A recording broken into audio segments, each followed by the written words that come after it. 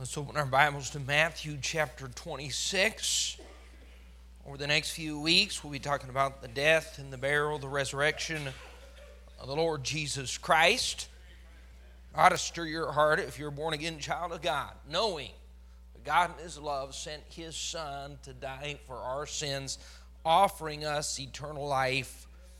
What an amazing thought. Matthew chapter 26, let's begin reading at verse 1. It came to pass, when Jesus had finished all these things, He said to His disciples, Ye know that after 2 days is the feast of the Passover, and the Son of Man is betrayed to be crucified. Then assembled together the chief priests, the scribes, the elders, and the people unto the palace of the high priest, who is called Caiaphas. Now how foolish does this appear to be? Look what they were trying to do. They consulted that they might take Jesus by subtlety and kill Him. Like that could happen. You're talking about God in the flesh. In secret, we're going to take you and kill you. You won't even know about our plans. Well, He knew about your plans from the beginning of time. Skip down to verse 45. Then cometh He to His disciples and saith unto them, Sleep on now, and take your rest. Behold, the hour is at hand. The Son of Man is betrayed into the hands of sinners. Rise, let us be going. Behold, He is at hand that doth betray me. As we look at Christ's death, we do understand Jesus was the Messiah. He was the Son of God. Although He took on human flesh, He was 100% God. I'm thankful that we have the Scriptures, the inspired, preserved, amen, inerrant, infallible Word of God in our hands. And we know without a doubt, this is speaking of divinity. Matthew 1 verse 21 says this, She shall bring forth a son, thou shalt call his name Jesus, for he shall save his people from their sins. Now all this was done that it might be fulfilled, which was spoken of the Lord by the prophets, saying, Behold, a virgin shall be with child, shall bring forth a son, they shall call his name Emmanuel, which being interpreted is, God with us. Now here's what we do know without a doubt. This was God in the flesh. As we look at His death, three very clear facts jump off the pages of Scripture. Number one is that there was a complete foreknowledge of His death. This was no surprise to the Lord Jesus Christ. It caught the disciples off guard. Although He had prophesied and although they had read the prophecies concerning His death, it still caught the disciples off guard. But not one thing, not one moment, not one of the occurrences surrounding His crucifixion caught Him by surprise. And we also see there was an unwavering commitment to Calvary. He was focused. He knew this was His purpose. This is why He would come. He wouldn't stop one day, one moment short of Calvary. And then the fact that He was in complete control over the details concerning His death. No human can control the details concerning His death, but the Lord Jesus Christ did just that. Now go with me to Matthew chapter 16, and let's review for just a moment the misunderstandings and misconceptions concerning Christ during His earthly ministry. You must understand that when the Jews had read and were knowledgeable concerning the prophecies of their coming Messiah, most truly did not believe that they would actually see Him in their lifetime. So when He does arrive, when He begins to preach and perform miracles, most were skeptical. Some blatantly denied that this could be the Christ. The fact that He was from Nazareth, the fact that He was a simple carpenter, the fact that He was the son of Joseph and Mary. They couldn't fathom that this was God in the flesh. Now, this text in Matthew 16 is the third year of His ministry. Most of the disciples have been with Him now for an extended period of time. Look what conversation takes place in verse 13. When Jesus came into the coast of Caesarea Philippi, He asked His disciples, saying, Whom do men say that I, the Son of Man, am? Now, once again, He reiterates that He is God in the flesh. He is the Son of God, the Son of Man. But He asks, what are men saying about me? And look at the confusion. They said, some say, Thou art John the Baptist, some Elias, and others Jeremiah, or one of the prophets. This alone is a compliment. The fact that some said John the Baptist, this was a man who was very bold, very clear. This is the one that stood up, looked the Pharisees in the face and said, generation of vipers. So he's a man of courage. But others said, no, he is Jeremiah. Jeremiah was a man of compassion, the weeping prophet. But look what he asks them, verse 15, he saith unto them, but whom say ye that I am? And Simon, the one that was always answering the questions, usually putting his foot in his mouth, this time speaks through by divine revelation. What does he say? Thou art the Christ, the Son of the living God. And the disciples should have applauded and said, Peter, you finally said something proper and appropriate. Look at this. But this was a divine revelation, once again confirming that they had an idea. Now, you do have to understand that the disciples, although they were looking at the very Son of God, although they were trying to understand this, there was still a little bit of confusion in their minds. And this same man, the same Peter that stood there and said, thou art the Christ, the Son of the living God, look what happens moments later, verse 22. Then Peter took him and began to rebuke him. Now let me ask you this. If you have just come to the conclusion that this is God in the flesh, how dare you? How dare you pull him aside after his next statement, after Christ's following teaching? Peter pulls him aside and says, I don't think that was a good outline. You know, I like point number 3, the resurrection, but point number 1 about the crucifixion, I think you ought to rearrange that next time you preach it and go a different direction. Why was Peter rebuking him? In verse 21, from that time forth began Jesus to show unto his disciples how that he must go into Jerusalem, suffer many things of the elders and chief priests and scribes, and be killed and be raised again the third day. And then Peter took him and began to rebuke him. So let me ask you this. If a man looks at Christ and makes this confession, thou art the Christ, the very Son of God, you are divinity, if he truly understands what he is saying, would he minutes later take that same person aside and rebuke him? I dare say no. If you truly understand, you are face to face with the creator of the universe, the King of kings, Lord of lords, the perfect one, the sinless Lamb, God in the flesh, the Messiah, you would not have the audacity to pull him aside and not correct, but rebuke, not instruct, but rebuke the very Son of God. So do you see the misunderstanding that's taking place, the confusion that is going on in their minds? Here's what he does, once again reemphasizing his death, Matthew 17, verse 22. While they abode in Galilee, Jesus said to them, the Son of Man shall be betrayed into the hands of men. They shall kill him on the third day, and he shall be raised again. So Christ knew the details of his death. But in their misconception, here's what God was going to do in chapter 17. He was going to confirm once again in the hearts and minds of Peter, James, and John that this was the very Son of God. Chapter 17 goes over the transfiguration.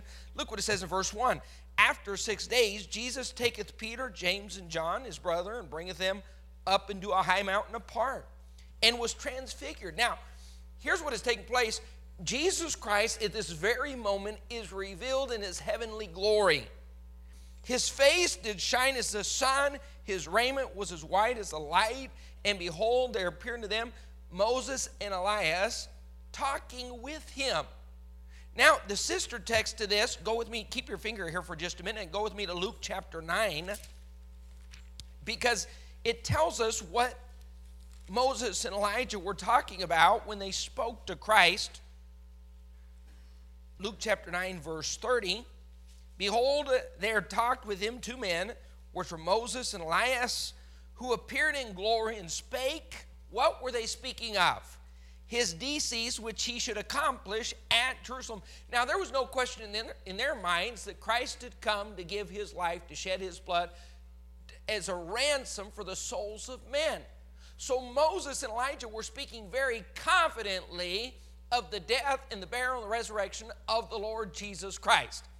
Now, why is it that there was still confusion in their hearts and minds? Verse 32, but Peter and they that were with him were heavy with sleep.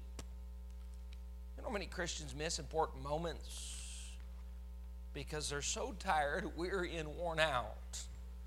When God reveals himself, man misses it. The disciples, listen, those three privileged men that went up on the Mount of Transfiguration nearly missed the moment because of weariness. And they're struggling to keep their eyes open as Christ is revealed in his heavenly glory, and Moses and Elijah are speaking with him. How can you miss this moment? And they almost did. But here's what God is doing. He is revealing and confirming once again that Jesus Christ was the very Son of God. Look what it says in verse 5 of Matthew 17. While he yet spake, behold. Now, actually, let's go back to verse 4 because this is important. Peter, in typical form and fashion, when he sees this take place, he begins to talk randomly. Hey, Lord, how about if we build 3 tabernacles? One over here, let's go with 10 by 10. We can pick up some rocks and cut some beams and bring up some wood, and we can build a tabernacle for you, and one for Moses, one for Elijah. We'll put yours right here in the middle, and theirs on the side. And God had heard enough, so out of heaven he spoke, interrupting this nonsense. In verse 5, while he, Peter, yet spake of the 3 tabernacles which he wanted to build, behold, a bright cloud overshadowed them, and behold, a voice out of the cloud which said, this is my beloved Son, in whom I am well pleased. Hear ye him. And when the disciples heard it, they fell on their face and were sore afraid. Do you see what's taken place? God wants to reveal to man that this is his Son. This is deity. This is something special. Not just a miraculous prophet, but the very Son of God. Now go back with me to Matthew chapter 26. In our text that we read this morning, Christ tells the disciples, ye know that after 2 days is the feast of the Passover. The Son of Man is betrayed. He'll be delivered to be crucified. I want you to see not just the misconceptions, misunderstandings, but the majesty of the Son of God as he goes up to Calvary, faces this mockery of a trial, is beaten, spat upon. Look at the king as he rules over the circumstances even of his death. Look at his statement. He says, you know that after 2 days. He said, I know when my death will take place. How it will take place, I will be betrayed. He knew his betrayer. He knew the form of death. He said he'll be delivered up there. He'll be betrayed to be crucified. And here's what I like. If you look at Scripture, the wording of it, look what it says in verse 1. It came to pass, mark the word when. When Jesus had finished. There is no way that man was going to interrupt God's divine plan. When Christ had done exactly what he had set out to do, when he had finished his work and finished his sayings, at the proper moment, when he had done these things, look at verse 3, then assembled together the chief. You're going to notice this in chapter 26. When Christ had put things in place, then man came reacting to his plan. Now, God's plan was unfolding here. God, in the person of his Son, was moving everything toward the cross, arranging for it. And Satan, too, was moving his pawns into place. But little did he know, he was simply fulfilling a greater plan, a greater purpose. And here was Christ, the King of Kings, ruling over Satan, his archenemy. Look at verse 14 through 16 for just a minute. He was ruling over all the forces that were plotting against him, plotting his death. Verse 14, then one of the 12, called Judas Iscariot, went unto the chief priests and said to them. Now, he didn't know verse 1. When Jesus had finished. Then Judas went. Not a moment before. According as was prophesied in the Old Testament that a close friend would betray him. Here's what Christ said. Keep your finger once again in Matthew 26. Go with me to John chapter 10. Very famous words of the Lord Jesus Christ. Verse 17, therefore doth my Father love me. Why? Because I lay down my life. So what do we see highlighted once again? The complete foreknowledge of his death, the unwavering commitment to Calvary, but his complete control over these details. He said, I'm the one that will lay down my life that I may take it again. No man taketh it from me, but I lay it down of myself. I have power to lay it down. I have power to take it again. What I want you to see this morning is what was taking place was premeditated, pre-planned, prepared. Although man thought they had a perfect plan and they were going to come and surprise the Lord Jesus Christ, nothing that takes place here surprised him. Matter of fact, look what it says in John 18:4. Jesus, therefore, what's the next phrase? Knowing all things. He knew all things that should come upon him, went forth. Now, before Judas betrayed him, he knew Judas would betray him. Matter of fact, in Matthew 26, when they're at the Lord's Supper and he says, one of you will betray me, Peter looking at John as he was laying on Christ's breast, Peter nudging John and saying, ask him who it is. And John does. Lord, who is it that'll betray you? And he said, I'll identify him with the sop. And even when Judas said, is it I? In front of the other disciples, the Lord said, yes, you're the one. You're the man that'll betray me. Christ knew everything that was taking place. He knew he'd be scourged. He knew he'd be spat upon. He knew he'd be beaten with a cat o' nine tails. He knew he'd take 39 lashes. He knew he'd have his hands nailed to that cross. He knew he'd be crucified between two thieves. He knew all of that. Now, let me ask you this. Why didn't he, before he was ever arrested, before he was ever brought to trial, before he was ever condemned to death, why didn't he back up? Why didn't he flee? Because he had a purpose in mind and a commitment to the cross. And he was ruling over these details. Look what it says back in Matthew 26, verse 51. When they come to arrest him, Peter, in a panic, pulls out a hidden sword that he took from his garments, and behold, one of them, which was with Jesus, verse 51, stretched out his hand, drew his sword, struck a servant of the high priest, smote off his ear. Now let me ask you, how do we react in a moment of crisis? Usually out of control. How did the Lord Jesus Christ act in a supposed moment of crisis? When Peter's pulling out his sword and cutting off a man's ear, there is Christ, lovingly, unconcerned about himself, reaching down. He could have said, it's just an ear. It's just an enemy. It's just a slave. He reaches down, reaches out, heals this man. That's the majesty of the Lord Jesus Christ in the moment of crisis, knowing what's going to take place. Now go back with me to verse 3, verses 2 and 3. He chose the day. He chose the hour. He said, ye know that after 2 days. Now, they were consulting in verse 4 that they might take Jesus and kill him. Verse 5 says, but they said, not on the feast day, lest there be an uproar among the people. Typical politicians, appearing to appease the people, but simply seeking their own desires, their own will. But as they schemed and dreamed and plotted and sought to take the life of the Lord Jesus Christ, little did they know that God already had a perfect plan in place, and he said it'll take place on the Passover.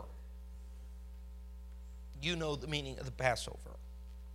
God had already put everything in motion, and there was a profound and eternal significance to the Passover. You remember back in Exodus chapter 12, as God sent the plagues, and the last thing that happened upon Egypt was the slaughter of the firstborn. And he had said, if you take a spotless lamb and you slay that lamb and put the blood of that lamb over the doorpost, that death angel will not slay your firstborn. Now you know the symbolism was fulfilled in the death of the Lord Jesus Christ. But I think often when we read the scripture and think about his death, burial, and resurrection, we don't concentrate enough on the details. Let me ask you why, thinking about what took place, the scourging, why could he not just have been crucified? Why the crown of thorns? Why did they cast lots for his garments? Why did God Almighty allow him to be spat upon? Why? God was in control of every single one of those details. Look what it said in Luke chapter 18. Christ was ruling over his kingdom even in the moment of his death, knowing he had complete knowledge, complete foreknowledge of what was about ready to take place. But look what it says in verse 31. Then he took unto him the 12 and said unto them, this is before his crucifixion, behold, we go to Jerusalem. All things that are written by the prophets concerning the Son of Man shall be accomplished. He shall be delivered unto the Gentiles, shall be mocked, spitefully entreated, and spitted on. They shall scourge him, put him to death. The third day he shall rise again. Do you see the details that he's given to the disciples? Why was he allowed? Why did he allow man to spit on him? Do you understand the significance? The very fact, if you go back in your Bibles to Leviticus chapter 15, speaking of the unclean, the laws of the Jews, and how if a man that is unclean touches anything, sits on something, lays on anything, drinks from a cup, eats from a plate, and someone else follows him touching those things he touched, it makes that person unclean. Let me ask you something about the lovely Son of God. Was there anything in him that was unclean? He was the spotless, the sinless Lamb of God. But everything about his crucifixion was symbolic of what was taking place as he took our sin upon himself, becoming sin for us. You know what the Bible says in verse 8 of that very same chapter? That if unclean man would spit upon a clean man, it made that man unclean. You thought about the Lord Jesus Christ, the holy, righteous, sinless, spotless Lamb of God, allowing man, wicked and filthy and vile and vulgar, that he is unclean, spit upon him that was clean, making him unclean. He was not only allowing this to happen, but putting these things into place so we could understand what he was doing for us out of love, kindness, and compassion. Look what it says in John 19, verse 23. Then the soldiers, when they had crucified Jesus, took his garments, made 4 parts, to every soldier a part, and also his coat. Now the coat was without seam, woven from the top throughout. Well, why would it even mention these things? Why did Christ have a seamless coat? Well, that was the vesture, the garment of a priest. And he was doing the work of our high priest. He was about ready to go to Calvary, atone for our sins. He was made our high priest. And they took his garment. Look what it says. Verse 24, they said therefore among themselves, let us not rend it, but cast lots for it. Why would they not rend his garment? Little did they know, they were simply fulfilling Bible prophecy. There was a problem for a high priest to have his garment rent, according to Leviticus, disqualified him from being the high priest. That garment was not supposed to be rent. So as they stood there and said, let's rip this apart and hand it out, and each one of us take home a piece. There was only one problem. They could not break the Scripture. God said, you will fulfill the Scripture, that the Scripture might be fulfilled, which saith, they parted my raiment among them, and for my vesture they did cast lots. These things therefore the soldiers did, according to the Scriptures. You say, what's so unique about that? Go back to Matthew 26. Remember, according to Levitical law, a high priest that rent his clothes was disqualified from being high priest. So during the trial, the scandalous mockery of a trial, verse 62, the high priest arose and said to him, answerest thou nothing? What is it which these witnesses against thee?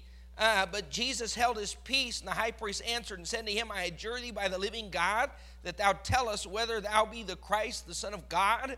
And Jesus said to him, thou hast said, nevertheless I say unto you, hereafter shall you see the Son of Man sitting on the right hand of power and coming in the clouds of heaven. Now, this man claimed to be the high priest, but he was looking at the high priest of our profession of faith, the Son of God, the man that would make atonement once and for all for the sins of man. And they'd take that seamless garment and cast lots. Instead of parting it, ripping it, they would simply cast lots for it. Hold on for a second. Look at verse 65. Then the high priest rent his clothes. You just disqualified yourself from being the high priest. Oh, folks, if I could get you to understand the Scripture this morning, that nothing that took place around the crucifixion was accidental or out of order. Everything was divinely orchestrated and planned by Almighty God. In his foreknowledge, he knew what would take place. He submitted himself and said, I came to offer myself for the sins of mankind. Matter of fact, look what it says in verse 52, when Jesus tells Peter to put up his sword into his place, for all they that take the sword shall perish with the sword. Look what he says. Thinkest thou that I cannot now pray to my Father? He shall presently give me more than 12 legions of angels. How then? He said, if I were to do this, how then shall the Scriptures be fulfilled, that thus it must be? He knew what was going to take place. Verse 56, all this was done that the Scriptures of the prophets might be fulfilled. Yeah, there's a spiritual battle taking place, but you know who's in total control? The Lamb of God, the Son of Man, the majestic Prince. I want you to see his meekness for just a minute. Go back to verse 59. The chief priests and the elders and all the council sought false witness against Jesus to put him to death. Now, all of us know when someone speaks falsely against us, it is our natural tendency to react in a very angry fashion, very unrighteous, ungodly, hurt and frustrated form to retaliate. How does the meek and lovely Son of God respond to these false witnesses? Verse 61, this fellow said, I am able to destroy the temple of God and to build it in 3 days. And the high priest arose and said to him, answerest thou nothing? What is it which these witnesses witness against thee? But Jesus held his peace. That's the Son of God. That's the Lord Jesus Christ in meekness. Go with me to John chapter 18. It adds a detail to this moment. John 18 verse 19, the high priest then asked Jesus of his disciples and his doctrine, and Jesus answered him and said, I spake openly to the world. I ever taught in the synagogue and in the temple, whither the Jews always resort, and in secret have I said nothing. He said, listen, I have nothing to hide. My ministry was very public. I in the synagogues, I in the temple, I with the Jews have preached and taught and done my miracles. Nothing was done in secret. Why askest thou me? Ask them which heard me what I have said unto them. Behold, they know what I said. And when he had thus spoken, think about this.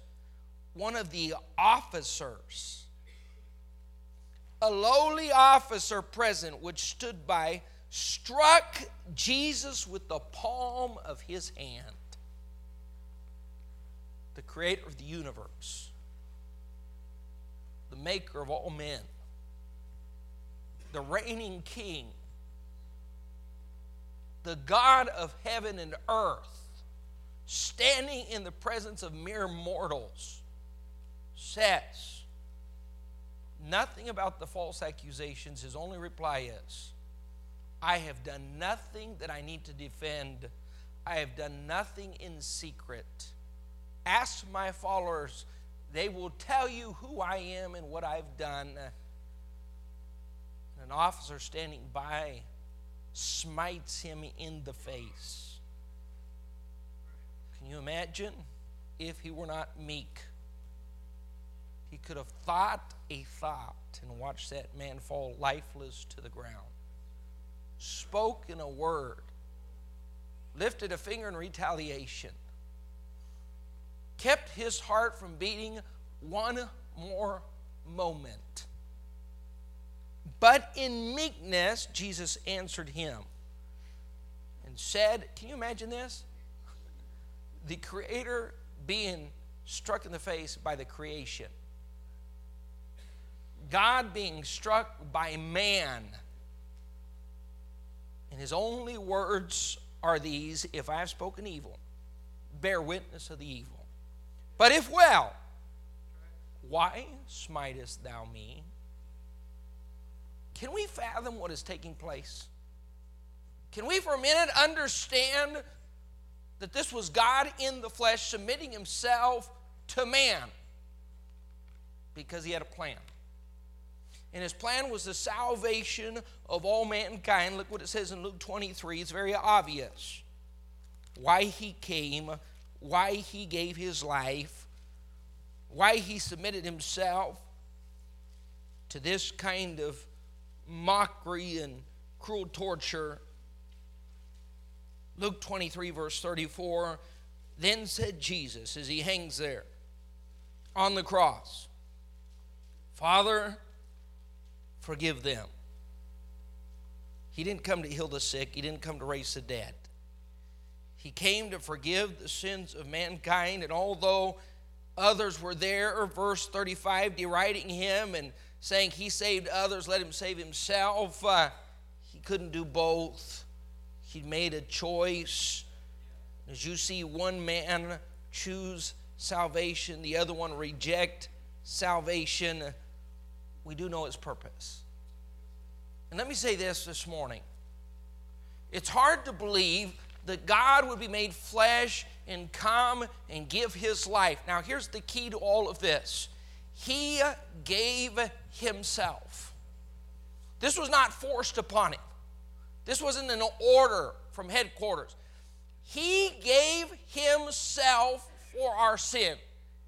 Here's where man, because he doesn't understand the crucifixion, he doesn't understand the wickedness that's in his heart. He doesn't understand the evil that is sin. Because that sin caused God to send his only Son, shed his blood as a ransom for our souls. Who are we? Who is man to be so proud to say, I don't want your death. I refuse your gift. I don't care about your shed blood. Who is man so proud to resist one day, one moment, the gift of eternal life? To think that man, so many in pride, never been born again, but because they sit in a church where the gospel is preached, feel the conviction. But their pride says, don't let anyone else know you're not saved. Don't let anyone else ever come to the knowledge that you're not born again. And in pride, we would reject the greatest gift that's ever been offered. To think the man would ever have a second chance, or that God would ever allow us, having understood the gospel, to wait a day. Once we truly comprehend the gospel, and there's a clarity in our minds concerning what Christ did for us and the condemnation of our sin. Isn't it amazing to think that God would say, I'll give you 2 days to think about it? We wouldn't do that with our own children. We wouldn't offer them an amazing gift and say, we'll give you time to think about this. You'd say, you can accept this and be thankful, or you can have the offer taken off the table. But God that has given his Son, allowing man to say, I'll give you 50 years. I'll give you Sunday after Sunday, month after month, year after year. I'll give you all the time you need until the moment of death. I'll give you a chance. Now here's really the question. Go with me to Galatians chapter 2. Because the message this morning is found right here, not in Matthew 26. That was simply an introduction to the thought. Galatians 2. Oh, how quoted, how often mentioned in Christianity are the words of Paul. When he said, I am crucified with Christ, nevertheless I live. Yet not I, but Christ liveth in me, and the life which I now live in the flesh, I live by the faith. Now look at these next words. Of the Son of God. Now this is key. If you missed the rest of the message this morning, if you'll help me out and concentrate on these words. The Son of God who loved me, and what was the result? That love was so deep, so complete, so thorough, so profound. He loved me and as a result gave himself for me. So think about this. Jesus Christ in the heavens, coming to earth, knowing what would take place. He gave himself to Judas to be betrayed. He gave himself to the high priest to be condemned. He gave himself to his mockers and to those men to spit upon him. Everything was rich with symbolism, even the crown of thorns, thorns representing the curse of sin. Did it ever dawn on you that as man wove together that crown of thorns, that curse of sin? What's Galatians say? He became a curse for us. As it is written, cursed is everyone hangeth on the tree. Where would they place the curse of sin? On the head of the Savior. All divinely orchestrated and planned. But Christ chose that, knowing what he would suffer, knowing the rejection, knowing for 33 years they wouldn't even understand that he was the Messiah. Knowing all of those things, he came and gave himself. His love was so great, he gave himself for us. Now let me ask you 2 or 3 questions, and we'll be done. Number one, that love, that death, that life, that blood, that salvation offered, why would you hesitate a moment to be truly born again? Why would you reject that for a single day? Why would you allow your pride as an obstacle in your path, keeping you from having the free gift of eternal life? But here's the next question. You look at our Savior, you understand these words. He loved us, for God so loved the world that he gave. He loved us so much that he gave himself for us. Now, doesn't that demand something from us? Puts a new meaning to Galatians 2:20. Because if he loved me so much, knowing what he would have to suffer, knowing the cross, knowing the shame, knowing that he'd have to become sin for me, knowing all of that, he was purposed, committed to becoming my sacrifice. His love meant giving himself for me, so shouldn't my love be reciprocal? And if I love him, shouldn't I be willing to give myself for him? And what would be my motivation? Why do many quit in the Christian life? Because their love is not the motivation of their life. Their love for Christ doesn't lead them to give themselves for him. They are here to serve with something in mind, some benefit, some pleasure, some gain, some profit, some miracle, some special blessing. The favor of God, but their motivation is not loving him, and as a result, giving myself for him. Because knowing, hold on for a minute, let me give you a little foreknowledge. Oh, nothing like the foreknowledge of the Lord Jesus Christ. We simply can't know those kind of details. But we do know that he said, if any man will follow me, let him take up his cross, deny himself, right? And follow me. Now here's what we don't like. The foreknowledge of the crucifixion that is the Christian life. Because a crucifixion means false accusations. A crucifixion means mockings. A crucifixion means people are going to gather and say things they shouldn't say. A crucifixion means being abandoned, hurt.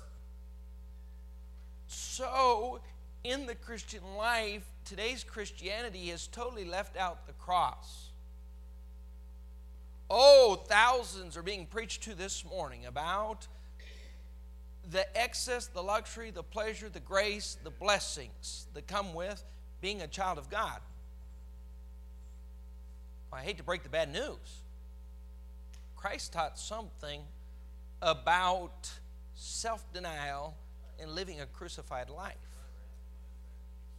Here's how Paul made the crucified life such a successful life, because he said, I am crucified with Christ. And he was. A man that was stoned to death, thrown out of city, chased from place to place, under-supported, lied about, constantly having the Jews follow him from city to city and stir up the multitudes and run him out. And even when he went back to Jerusalem, the disciples questioned the work he was doing. He was living the crucified life. But he understood something, because he closes it by saying, who loved me, the Son of God, who loved me and gave himself for me. And as we look at the crucifixion of Christ, here's what you're going to see. Christ, knowing all things, loved me so much, he said, I won't avoid one step, one part, one piece of the crucifixion. Because my love, no one will force this upon me. No one will drag me into trial. And when they smite me, I will not retaliate. When they mock me, I will not withhold forgiveness. I'll take it all. Because I love you, I'll give myself for you. Let me ask you this. Can we say we love him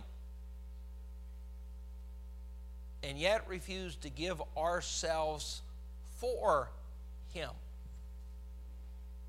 You know what keeps us from doing that? It demands a crucified life. Preacher, you know, if I serve God, some bad things are going to happen to me. If you don't serve God, some bad things are going to happen to you. If I do right, some bad things are going to happen to me. If you do wrong, some worse things are going to happen to you. The pain of sin and the consequence of unrighteousness is much graver than any suffering that you might be inflicted upon you by the world or the devil or your own flesh. Listen, God has a plan for you, and it does include the cross. It does include the crucified life. But at some point as Christians, we have to make a decision. Just as Christ said, I love them, and as a result, my love, motivates me to give myself for them. What if we as Christians stood up today and said, God, I love you enough to give myself for not Capital City, not a church, not a pastor, not a plan, not a program, but I love my Christ enough to give myself for him. What he did for me is what I'll do for him.